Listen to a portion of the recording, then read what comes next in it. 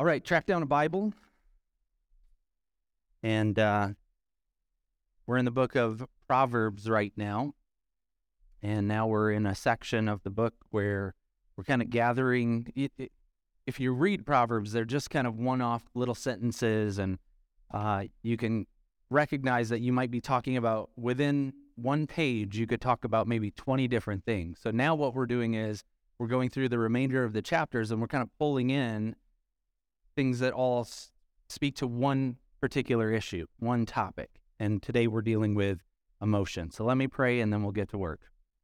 Lord, we ask right now for a blessing on this time. We pray that by your Spirit, through your word, you would speak to each of us. You would help us. You would help us to know who you are and what you've done, and you would help us to know ourselves even better so that we might align our lives to the reality of who you are. So help us to do that, please, in Jesus' name. Amen. B.B. Warfield wrote an essay called The Emotional Life of Christ. In it, he goes through the Gospels and he looks at all of the different emotional responses of Jesus Christ. And he concluded the main emotion of the Lord was compassion. That if you look at the Gospel accounts and you just kind of tally it up and you consider what was the main emotional way in which the Lord responded to the world, the main one is compassion. But what's interesting about that essay is when you begin to look at not just one emotion, but the whole range of emotions that he experienced, it's actually quite surprising and beautiful. I'll give you a sampling of them here. I messed up. I sent the wrong verse to the tech team, but the first one is compassion. And it's Matthew 9:16 or 9:36. If they put it up there, it's actually the wrong verse. But here's what happens. Matthew 9:36, the Lord looks at a crowd and he sees them and he lays eyes on them and his heart is moved. And he actually has compassion on that crowd. There are other instances where he does similar things, like Luke 19:41, where he approaches Jerusalem. This is at the end of his earthly ministry and his earthly life, and he looks at the city and he weeps over it. He looks at Jerusalem. He's aware that he's going there and that he's going to be handed over to be executed. And he looks at the city that he knows these people are receiving the gospel invitation to hear and respond and believe, but he knows that they will reject him. And he looks on that city with compassion and he weeps. So he has compassion, but he also has anger. You'll see in the gospel accounts where there are times where he is provoked to anger. Mark 3:5 puts it like this. He looked around at them in anger and deeply distressed at their stubborn heart. He's able to have an anger going on inside of him, but he's not sinning. He's angry. He's emotionally engaged in a moment, and it's totally appropriate because he's looking at something that is not as it should be. And the appropriate response in that moment is for him to be angry. Or irritated, Mark 16, verse 14. Later, Jesus appeared to the 11 as they were eating. He rebuked them for their lack of faith and their stubborn refusal to believe. I think there are instances in the gospel accounts where you look at the Lord and you see how he's dealing with people, and you can almost, if you're paying attention, you can almost sense that he's irritated. And he's doing that without sinning, but he's recognizing what's going on around him, and he's responding in that moment emotionally in a way that's appropriate. Or how about sorrow? Matthew 26, verse 38. He's praying and he says, "My soul is overwhelmed with sorrow to the point of death." He's experiencing something in that moment, and he's so emotionally attuned in that moment that he's able to say, my soul is experiencing sorrow at the deepest of levels, to the point of death itself. Isaiah, the prophet, he foretold this. He said, he will be a man of sorrows, familiar with suffering. So he knows sadness, and he knows how to experience that and express that in a way that is absolutely appropriate. He also expressed the feeling of joy. Look at John 15:11. He says, talking to his disciples, he says, I've told you these different things. I've told you these things so that my joy may be in you and that your joy may be complete. He experienced joy. He experienced the gladness of what God had in store for him. In fact, the writer to the Hebrews puts it like this: it was for the joy set before him that he endured the cross, scorning its shame. So he experienced joy. What I'm trying to do here is I'm trying to show you Jesus Christ had all kinds of different emotions. He felt things. And when he felt things, it was perfectly appropriate to the situation that was going on around him. So he was able to feel all of the feelings and to do that in the right way. So when we think about our Christianity and we think about our emotions, we can't set them aside and go, this must be something else. If we're being true to form, if we're being true to follow the Lord, we have to think through, how can I get my emotions to match up with what he desires for me? How can my emotions be attuned to the things of God? I was leading a Bible study when I was a youth pastor, and we were going through the book of Deuteronomy, and I was loving it. I was having so much fun doing it. Deuteronomy, it's a beautiful book. It talks about how to live life in a relationship with a redeeming God. And I'm going through it, and I'm sitting with the students, and one morning we're doing our study, and a young woman was sitting there, and her eyes filled up with tears, and she was just kind of whimpering while I'm doing this Bible study with them. And finally I get to the point where I say, Marissa, what's up? And she begins to kind of offload. We're studying this book, and all I can think about are my friends that don't know the Lord.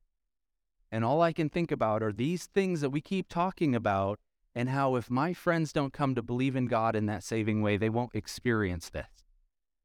And it dawned on me in that moment, she was more emotionally attuned to God than I was. Okay?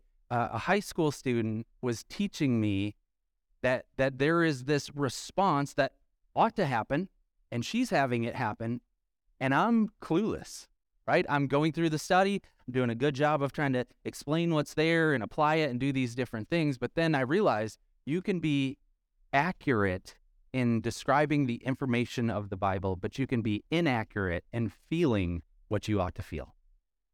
Our emotions need to come under the lordship of Jesus Christ. We have to submit our emotions to God's desire and his design for us. And if we don't do this, we're missing out on this huge aspect of the Christian experience. God is concerned with conforming the entirety of our lives to his will. So emotions are not some elective option for us. That we do church and we talk about all kinds of different stuff, and then emotions are just kind of off on the side, and maybe we get to them or maybe not. Emotions are actually something that the Lord wants us to bring under submission to his lordship.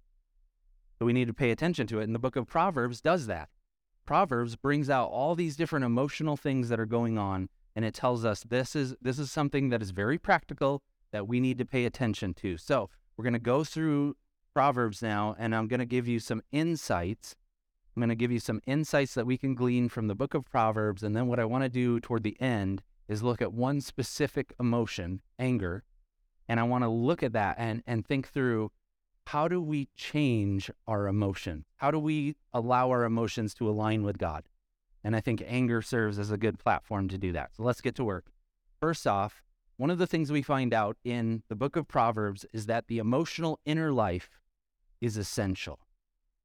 Proverbs 4:23, it says, above all else, guard your heart, for everything you do flows from it. Above everything else, here's what you need to do. Pay attention to your inner life. You've got a heart. That heart is the command center of your life, so you better be attentive to it. You better be aware of what's going on inside of you, because everything you do flows out of that. So if you don't know what's happening on the inside, your life could be chaos, and you would have no clue how to deal with it. You need to be aware of what's going on the inside so that you might allow it to be conformed to the image of Christ. You need to guard your heart. So it's not just being aware, but it's also posting watch. There are things that could happen to you. There are things that are around you that you need to be aware of, how they affect you, how they are influencing you, how they are making you feel, because all of that is very, very important. Your emotional inner life is essential. You live from the inside out. What's happening in here will affect all of your conversations, all of your relationships, all of your attitudes toward the world around you, your heart is essential. That's the first thing that I note here. Secondly, emotions affect everything. Proverbs 14:30, it says, a heart at peace gives life to the body, but envy rots the bones. A heart at peace actually has a therapeutic effect on your physical body. You live at peace. You feel better. But if you experience an unhealthy, inordinate emotion like envy, if you have a sinful emotion like envy, here's what's going on the inside. It is rotting your bones. And physicians will point this out, right? They're aware that there's a connection here. You are an embodied person. So they'll be doing an assessment and they'll say, okay, well, your body's kind of falling apart. Let's think through this. Are you experiencing any stress right now? Because they know there's a direct relationship there. If you are on the inside experiencing turmoil, your body will start to display that. And it'll be affected and it'll be falling apart. And so they would say, okay, if you've got stress, that is unhealthy on your physical body. That's how significant this thing is. Emotions affect everything, including your physicality. A happy heart makes the face cheerful, but heartache crushes the spirit. If you have a healthy inner life, it will show on your face. But if you are experiencing turmoil, it will crush your spirit. A happy heart makes your face happy, but a heartache will crush your spirit. Your emotions affect everything. Let me just remind you, I've told this story before, but it's worth repeating here. There was a moment early on in the pandemic when I got hit by a wave of emotions that was just overwhelming. And I just was flat on the ground. And what I was feeling in that moment was the weight and the gravity of the situation and the difficulties of trying to lead a church through that season. And then watching some of the responses of people to it. And I just got to a point where my physical body was feeling what's being described here. And I just felt in a way that I've never experienced before. And what we need to be able to say then is how significant emotions truly are. That was unusual for me, never happened before, never happened since. But what we have to come to grips with is what's going on inside of you, it affects everything. You can't just be dismissive of your feelings and be like, well, I feel that way, but it's no big deal. This is going on inside of me. I'm resentful toward this person, but no worries. I don't really express that in any way. Well, if it's in there, it's doing something to you. If it's in there, if you're feeling that, it's not something to be pushed aside as insignificant. That is a big deal. Your emotions affect everything. Proverbs 17:22, a cheerful heart is good medicine, but a crushed spirit dries up the bone. Now, what I'm trying to point out here from the book of Proverbs is how significant your feelings truly are. If you are emotionally healthy, you will feel it. If you are emotionally unhealthy, your body will begin to display it. Your emotions affect everything. Your emotions also communicate. Look at Proverbs 20, verse 27. The human spirit is the lamp of the Lord that sheds light on one's inmost being. The human spirit is the lamp of the Lord that sheds light on one's inmost being. What's going on with your feelings are actually revealing what's true of you. So what's going on with your feelings communicates something. My family, we went up north last weekend, and it's off season. So snowmobiling's done, but summer stuff hasn't ramped up yet.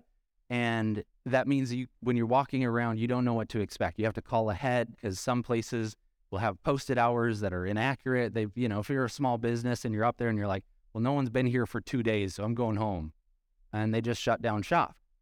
So we're walking around and trying to find places to eat and things to do. And we walk into this little bookstore that was open, and we're wandering around in there, and we're picking up puzzles to bring back to the cabin. But I went into the religious section, which had all kinds of different things, and I found this book. And I'm so glad that I did, because I don't know if Amazon would ever suggest it to me. but it's a book by a couple of Christian authors, Dan Allender, counselor, and Tremper Longman, and it's called A Cry of the Soul. And the whole premise of the book is what you are feeling is actually communicating your relationship with God. At the core of every human feeling, you are revealing things that you believe about God, or you think about God, or you relate to God in that way. So every feeling is the cry of the soul. And that's true. Proverbs says so. Your spirit is the lamp of the Lord that sheds light on one's inmost being. Whatever you're feeling is actually revelatory of how you feel about God. And so we need to pay attention to these things because they are communicating to us. We need to be aware. Why do I get so angry? Why is it? I'll just give you some real-time examples so you understand this stuff is significant. Why is it that somebody brought up a document about church vision that another church in town had, and I got so angry that I karate chopped a hole in my garage wall? Where did that come from? And we're giggling about it nervously right now, but that's the kind of stuff that I'm talking about. You have these feelings that are going on inside of you, and you begin to realize, well, I got 5 years of this stuff inside of me that I've never really dealt with. And so when there's a provocation, when something just comes up, and it could be so petty as to somebody recommending, hey, have you seen this document? We should do something like that, and I just want to karate chop a wall. And you go, okay, what's going on here? My emotions are revealing something about my belief in God or lack thereof. My emotions are communicating the reality of what's true about me. And the same is true of you. Your emotions communicate. So another thing that we find out, though, is emotions are complex. I wish it were easy to just say, if you feel this way, this must be going on, this is your solution. No, emotions are very complex. So even trying to figure out why you feel that way or what you're feeling even is a significant thing. Let me show you verse 13 of chapter 14. Your emotions can be intermingled. Look at this. Even in laughter, the heart may ache, and rejoicing may end in grief. Even in laughter, the heart may ache, and rejoicing may end in grief. You can be experiencing two very different emotions simultaneously. You could experience tremendous joy while at the same time you also have this sorrowful heart. And those can be happening concurrently. Those can be happening simultaneously. You can be enjoying something and lamenting something at the same time. So it's complex. So you might feel something very strongly, but you might also have a secondary emotional thing going on that might be more significant even, and it's affecting your life in a more profound way. It's complex then, and we will need help to discern what's going on the inside.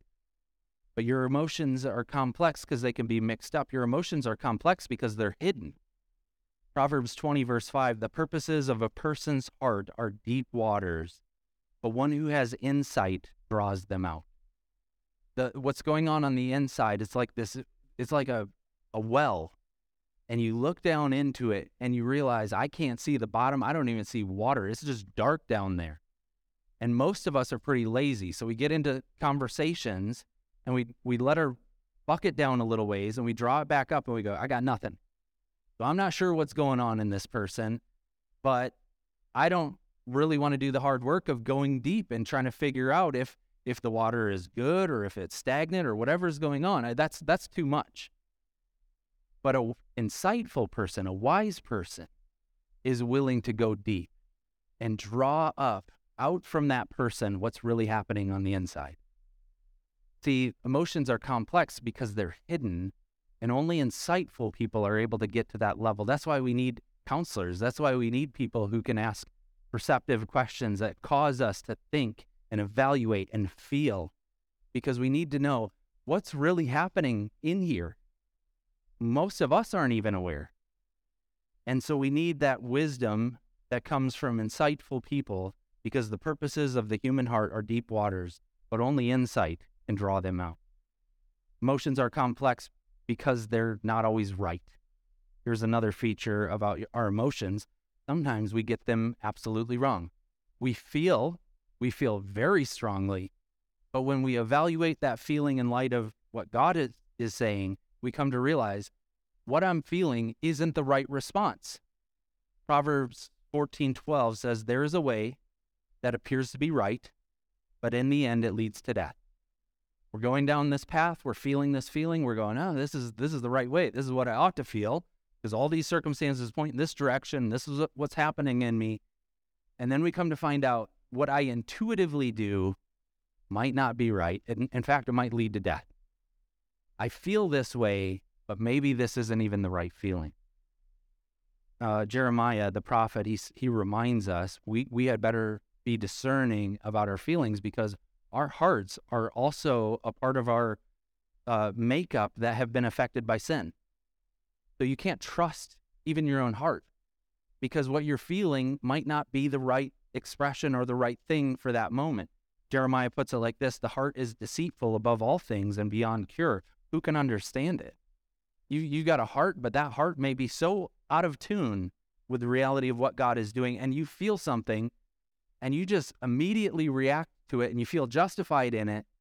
But what we find out is maybe our feelings aren't right.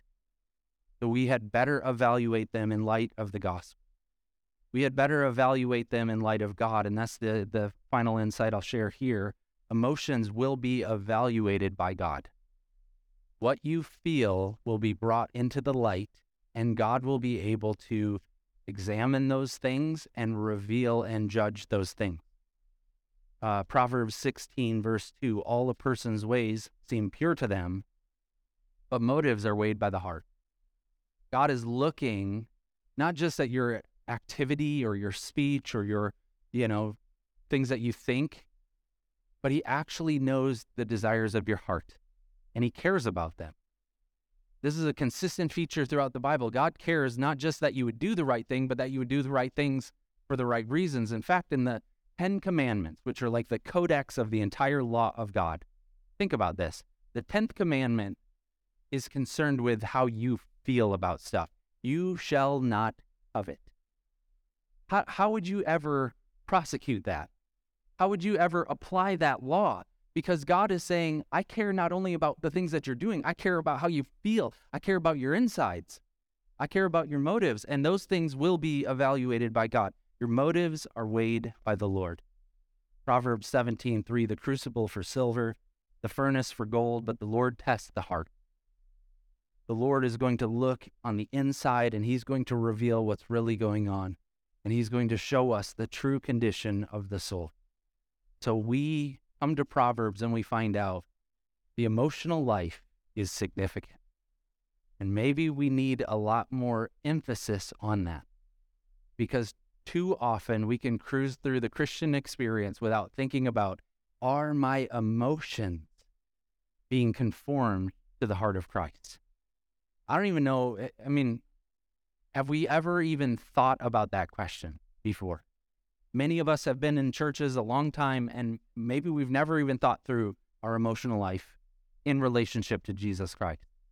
That's what we're invited to do here. Well, let's look then at one particular emotion that gets a ton of airtime in Proverbs. It's the emotion of anger. And because it gets so much airtime, it's a very helpful one to kind of examine and go, okay, what is it? How does it work? And how does it change? So let's get after it. What is it? Anger is this thing that comes out of us when we are provoked, and we treat other things or other people with hostility. And it is a very dangerous thing. Proverbs 29:22, an angry person stirs up conflict, and a hot-tempered person commits many sins. Now, we're not talking about the righteous anger like we mentioned the Lord had. This is the provoked anger that says the world is supposed to bend its knee to me. And when it's not doing that, I get angry. I get flaming mad. That's the anger that's in view here. And a person who does that, if that's their MO, if they're quick-tempered, and if they're easily angered, two things are told us here. They will experience conflict, and they will commit many sins. So to have that emotional response to the world around you, if that's just your default, That's what you normally do. You get angry, you can expect these things to happen. You will have relational conflict. The people around you, you will have coworkers that avoid you. You will have people that just, when they see you coming, they're looking for, a way out, because you tend to leave a wake of chaos behind you, because you just easily get angered by things. Furthermore, the Bible tells us you will commit many sins. By allowing anger that free reign in your world, you will do many harmful and sinful things. So it is dangerous. Proverbs 19:19, a hot-tempered person must pay the penalty. Rescue them, and you'll have to do it again. If somebody's emotional default is to always be easily angered, hot-tempered, they're going to revert back to it. So if we're wise people and we say, hey, I want to help, I'm going to step in here, give you my thoughts, I think we should, maybe go this way. And if you help them in a particular situation, but that's their default, all you've done is behavior modification for that one event. But if that's the default of their heart, they're going to keep going back to it. That's what Proverbs is saying here. You will have to do it again and again. In other words, you can't just treat the behavior, you have to treat the heart. Anger is something that comes from the inside out, and we're being told here about the danger and the persistence of it. What are we supposed to do with that feeling? Well, we're told in Proverbs, we actually need to become people who can restrain that emotional response, that can rein it in, that can grab it and say, okay, not right now, not yet. I am not going to allow myself to simply react to these situations. Proverbs 14, verse 29, whoever is patient has great understanding, but the one who is quick-tempered displays folly. A wise person has the ability to become, the literal way it's said in other versions, slow to anger. Whoever is slow to anger has wisdom. Whoever, like one of the terms we use is a short fuse. There are some people, they've got this fuse on them, a spark could set it off and then it explodes. And you don't really have the safety of, okay, I better allow this thing to be long enough that there's plenty of time before it explodes. A wise person has a long fuse. A wise person is looking at life going, I don't want to be the kind of person that in a moment's notice I could karate chop a hole in the wall, right? Like I want to build out a fuse, a long runway so that I'm slow to become angry. And in fact, Proverbs says to do that is significant. Proverbs 16:32, better a patient person than a warrior, one with self-control than one who takes a city. The literal way that it comes across is, whoever is slow to anger is better than the mighty, and he who rules his spirit than he who takes a city. In other words, God is saying it is far more impressive when you can restrain your emotions than when you valiantly take a city. It is far more impressive to God. It is better, that's the word that's used. It is better to be able to have this ability to be slow to anger than for somebody to march in with a military and take over a city. That's more significant from the Bible's perspective, from God's perspective. Now, we are infatuated with it the exact opposite. We're like, we want strong leaders, we want good decision makers, and we want these things to happen very quickly. We don't really care about the emotional condition of people around us. But the Bible is saying, no, the thing that's better is somebody who has control over their emotions, somebody who can restrain their emotion. In the New Testament, it's applied like this. James says, my dear brothers and sisters, take note of this. Everyone should be quick to listen, slow to speak, and slow to become angry, because human anger does not produce the righteousness that God desires. We get angry because the world is not doing what we want it to do, and the Bible reminds us, your anger is not going to produce what you think it will. Your anger is not going to produce that righteousness that God desires. It is righteous, but it's self-righteous. You get angry because you want things your way. That will not accomplish God's purposes in the world. So, brothers and sisters, listen, take note, be slow to anger. Make sure that you are paying attention to your emotional inner life so that you are building out a buffer between you and that anger. And sometimes that means simply this. You got to look at your life and evaluate, how close am I to exploding? I got to build some margin here. I'm going to have to distance myself in some ways to make me more emotionally healthy. We have to make those adjustments. We have to become people who can restrain our emotions. But look at this. It's so wild because it tells us not just to kind of get a handle on it. It actually tells us to do something entirely different.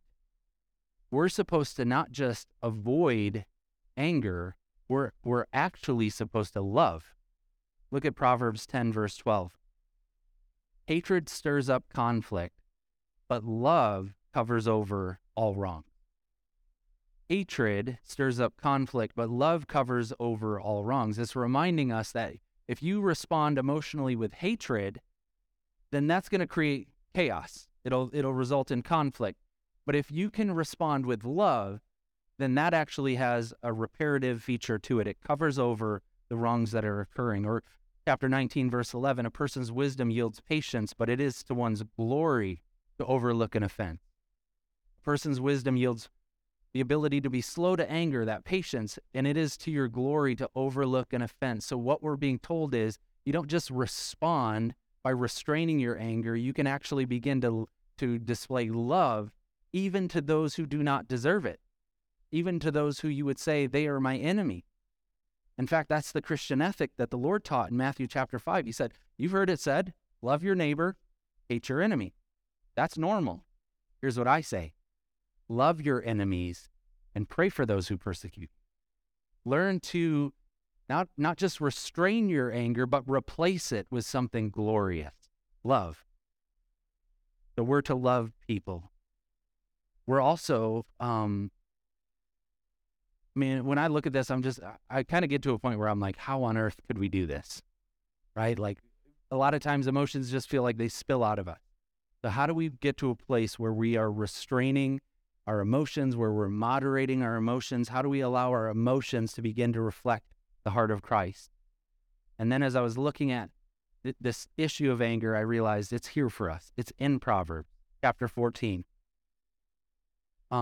It tells us how to deal with that emotion, and it is the same program that has been applied throughout the entire book. If you remember all the way back to chapter 1, we were told kind of the premise of the book in chapter 1, verse 7. It's this: the fear of the Lord is the beginning of wisdom. If you want to be a wise person, it starts with a proper relationship to God. Revering him, honoring him, thinking about him, respecting him. If you want to become a wise person, the beginning of that would be the fear of the Lord. So then we get to the issue of emotions, and it's not a whole new program. It's not like, well, that's what we did early on, now we're moving on to something else. It's the same thing. If you want to become wise with your emotional inner life, it's the same thing. It is the fear of the Lord. Let's look at it now. Proverbs 14, it says, the wise fear the Lord and shun evil, but a fool is hot-headed and yet feels secure. A quick-tempered person does foolish things, and the one who devises evil schemes is hated. Notice the difference here. Two different kinds of people, a wise person and a fool. The wise person has a regard for God. The wise person is attentive to the reality of God. The wise person fears the Lord and therefore looks at an evil emotion or an evil activity and says, I don't want to do that. That would be dishonoring to him. I don't want to feel like that. That would actually be out of alignment with the heart of God.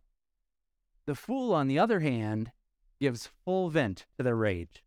The fool, on the other hand, is hot-headed, blows things up, and then says, whatever, they had it coming. They made me feel this way. No regard for God, no consideration of how God would feel in that scenario. They just react, and then they feel perfectly fine in that. They feel secure. It is what it is. I mean, I was just reacting to the situation. What could I do about it? That's foolish. A wise person says, there is a God. He cares about my emotional inner life. I want that to align with the heart of Christ. So the thesis then is that the fear of the Lord would lead to healthy emotional expression, not just anger, but all of them. I would say all of our emotions need to be subjected to the fear of the Lord. If we learn to consider God, we will experience emotional health. Look at Proverbs 19:23. It says, "The fear of the Lord leads to life. Then one rests content, untouched by trouble." If you have the fear of the Lord, you will rest content and you will be untouched by trouble. Not that there is no trouble. That's ridiculous. Trouble all around you. But as you cruise through life and there's all these different things that are troubling and all these different things that are kind of coming up to you, you're no longer onboarding it and making it a part of your psychology. You're no longer making it an interior feature of you. There's trouble all around, but now you are fearing the Lord, and everything about you then is coming under his consideration, and you are becoming a more and more mature and content individual. The fear of the Lord leads to life. Then one rests content, untouched by trouble. Here's what I'm trying to suggest. If you learn to fear the Lord, it will change how you feel. If you learn to believe the truth of who God is and what he has done in the sending of your Son, there is a potential there for every emotional feature about you to be different for the glory of God. This will not be easy. It will be a lifetime of work, but this is a possibility. Anger can be restrained and replaced with love that displays the glory of God himself. Envy can be avoided. Envy and jealousy can be set aside, and instead you can be filled with peace and contentment. Cheerfulness can be a constant feature of your life because you know that God has loved you and redeemed you. If you begin to fear the Lord and apply the truth of the gospel that there is no condemnation for those who are in Christ Jesus, you will be emotionally steadied. Let me end with this final verse then, Proverbs 15:15. It says, "All the days of the oppressed are wretched, but the cheerful heart has a continual feast."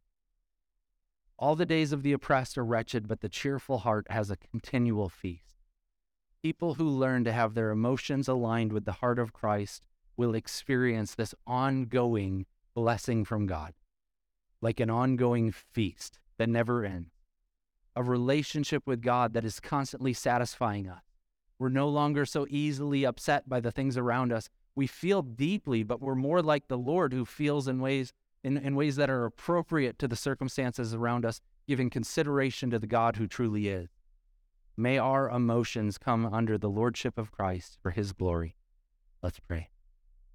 Lord, I pray for my friends in here. Pray for this church family. I pray that you would make us emotionally wise people. Help us to fear the Lord in a way that actually transforms how we feel about this world that we're living in. Help us to be honest with the things that we are feeling, Lord. They do communicate things about our relationship with you, and so I pray that you would give us the courage to do the hard work of bringing those emotions into the light, maybe surrounding ourselves with wise counselors who can insightfully draw things out from our deep heart, and help us to make the necessary adjustments so that we might reflect Jesus Christ in this world. And help us to do that in a way that includes our feeling. We pray in his name. Amen.